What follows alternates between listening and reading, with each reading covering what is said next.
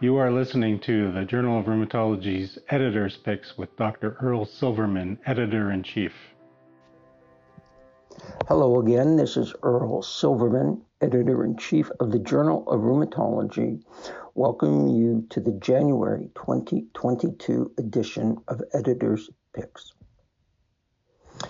I wish you all a happy new year, and I had hoped to say a continued outlook in the battle against COVID-19, but unfortunately, I cannot. I do want to thank you, however, for taking the time to listen to this podcast. This month, we will begin with Bonnie Burmis giving us an overview of her paper entitled COVID-19 in Pregnant Women with Rheumatic Disease, Data from the COVID-19 Global Rheumatology Alliance. So first question, could you briefly describe, for those who don't know, what the COVID-19 Global Rheumatology Alliance is? Yes, certainly. I think we all have been really amazed about how all sort of medical personnel have come together during this pandemic to go above and beyond. And this was a very unique example.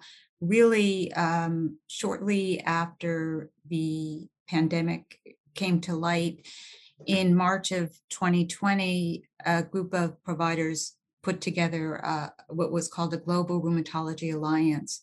And the purpose of this was to collect data on patients who had rheumatic diseases so that we could better understand how COVID-19 was going to impact our patients. It was an extraordinary effort, and I was invited later on, so I was not part of that initial effort at all.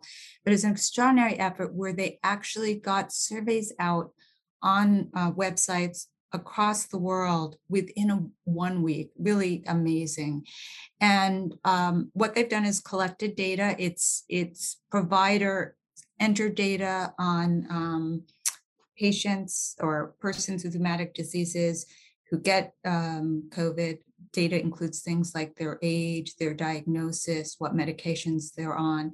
And this group has, because of that, been able to generate a lot of information that's so important for our patient population. I was fortunate enough to be part of the group that was looking at the subset of patients that have rheumatic diseases who were pregnant and self-reported, or the provider reported that they had contracted COVID-19. I hope you enjoyed listening to Dr. Burmis' overview, a paper entitled COVID-19 in Pregnant Women with Rheumatic Disease, Data from the COVID-19 Global Rheumatology Alliance, and that you will listen to the complete interview I had with Dr. Burmis and read the full-length article as well as the accompanying editorial, The Effect of COVID-19 Illness on Pregnant Patients with Rheumatic Disease. Early Reassuring Data by Dr. Lisa Sammartino from Weill Cornell Medicine, New York, USA. These are both available on our website. Now, moving on to the next paper. It is well known that cohort heterogeneity in treatment vary by country, but they also may vary within a country. Hazelwood and Canadian colleagues examined these issues in a paper entitled Heterogeneity in Patient Characteristics in Treatment Across 4 Canadian Rheumatoid Arthritis Cohorts. In this paper, 4 longitudinal cohorts from across Canada were examined for a total of 10,211 patients with rheumatoid arthritis. Data was collected from inception into the registry to 2020. Clinical characteristics and drug treatments were summarized descriptively. The percentage of patients who entered the cohorts with early RA ranged from a high of 100% 100% in the early RA cohort to a low of 29%. But interestingly, the mean age, sex, and seropositivity were similar among the 4 cohorts. At the time of initial disease-modifying antirheumatic drug or DMARD use, the median DAS28 score ranged from a low of 2.99 to a high of 5.19. And the time to first DMARD switch, first biologic or targeted synthetic DMARD use, and second biologic DMARD or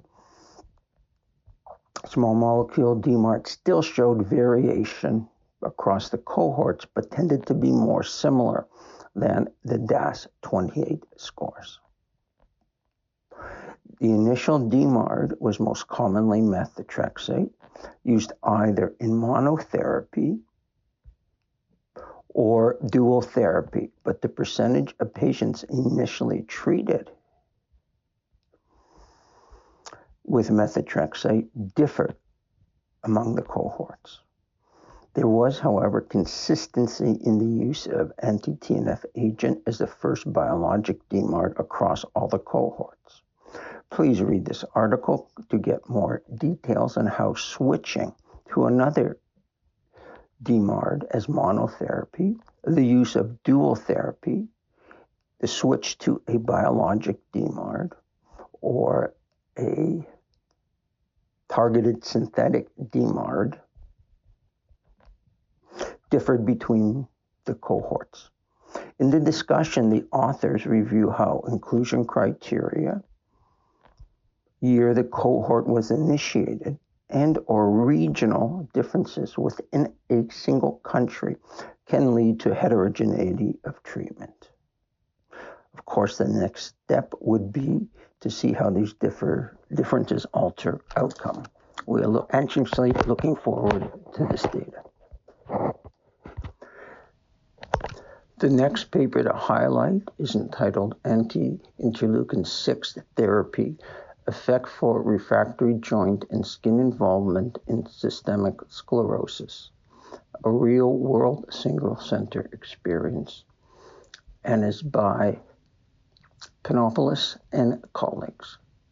Currently, there are a limited number of safe and effective long-term therapies for patients with systemic sclerosis, and therefore new safe and effective therapies are required. The aim of this study was to determine the safety and efficacy of tocilizumab, an interleukin-6 receptor antagonist in patients with systemic sclerosis with joint and or skin involvement, which had been refractory to prior therapies. The cohort consisted of 22 patients, of which 20 were women. 16 had diffuse systemic sclerosis, 10 patients had early disease, and 11 patients had long-standing disease with a mean disease duration of 6.4 years. All patients had active refractory skin and or joint disease and received weekly subcutaneous injections with tocilizumab. Major outcome measures were the changes in the modified Rodnan skin score, disease activity score as DAS28, lung function as measured by lung function tests, and the patient-reported outcomes, which all were measured after 1 year and at the end of follow-up. Of the 21 patients, 1 discontinued because of inefficacy after 3 months. At 1 year, 12 patients had low disease activity. 13 achieved a minimal clinically significant change in the modified Rodnan skin score. The mean DAS28 change was 1.9. The systemic sclerosis HAQ decreased by a mean of 0.6. and the physician and patient global assessments improved. Lung function tests were stable in 16 patients. In year 2, 1 patient died and 3 further patients discontinued therapy, 1 because of CMV infection and 2 for inefficacy. In the 16 patients who continued tocilizumab therapy, there was sustained beneficial effects after a mean follow-up of 2.2 years. There were recurrent digital ulcer infections in 3 patients, which resulted in a temporary discontinuation of tocilizumab.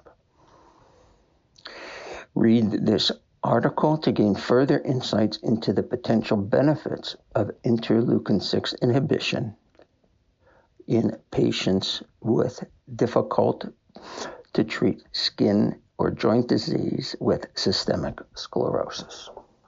Frailty is an important issue in the outcome of patients with SLE, but currently it is unclear how to best measure frailty. In the next paper to highlight, entitled Evaluation of Patient-Reported Frailty Tool in Women with Systemic Lupus, Lieber and colleagues compared 2 frailty metrics, the self-reported Frail Scale and the Fried phenotype. 67 adult women less than 70 years of age with SLE and moderate to mild disease enrolled in a cross-sectional study over a 15-month period. The investigators found that 27% of patients were frail, according to the self-reported Frail Scale, and 18% by the Fried phenotype. Although there was a significant correlation between the 2 scales, the R value was low at 0.5 and the kappa for agreement was 0.46. They found that frail women had a greater disease damage, a high sensitivity CRP and interleukin-6 level, as well as Worth PROMs, according to both frailty definitions. Although both frailty measures were associated with self-reported disability after adjustment for age, comorbidity, and disease activity, as well as damage, the relationship was attenuated in the Fried phenotype scale. Please read this paper to understand the importance of frailty in women with SLE, the implications of frailty to outcome, and how to use these measures to identify frailty in your patients with SLE. The last paper to highlight this month is entitled OA Synovitis is associated with constant pain in knee osteoarthritis, a cross-sectional study of OMERACT knee ultrasound scores, and is by Philpott and colleagues. As may be deduced by the title, the aim of this paper was to examine the association between knee inflammation as measured by ultrasound and pain in 248 patients with knee osteoarthritis. The investigators found that there was an association with the degree of synovitis and the effusion size on ultrasound, with an increasing chance of having constant but not intermittent pain. When they examined patients with early radiographic OA, they found that now the association was with both intermittent and constant pain. However, in patients who had late radiographic OA, there was no longer an association with synovitis in either intermittent or constant pain.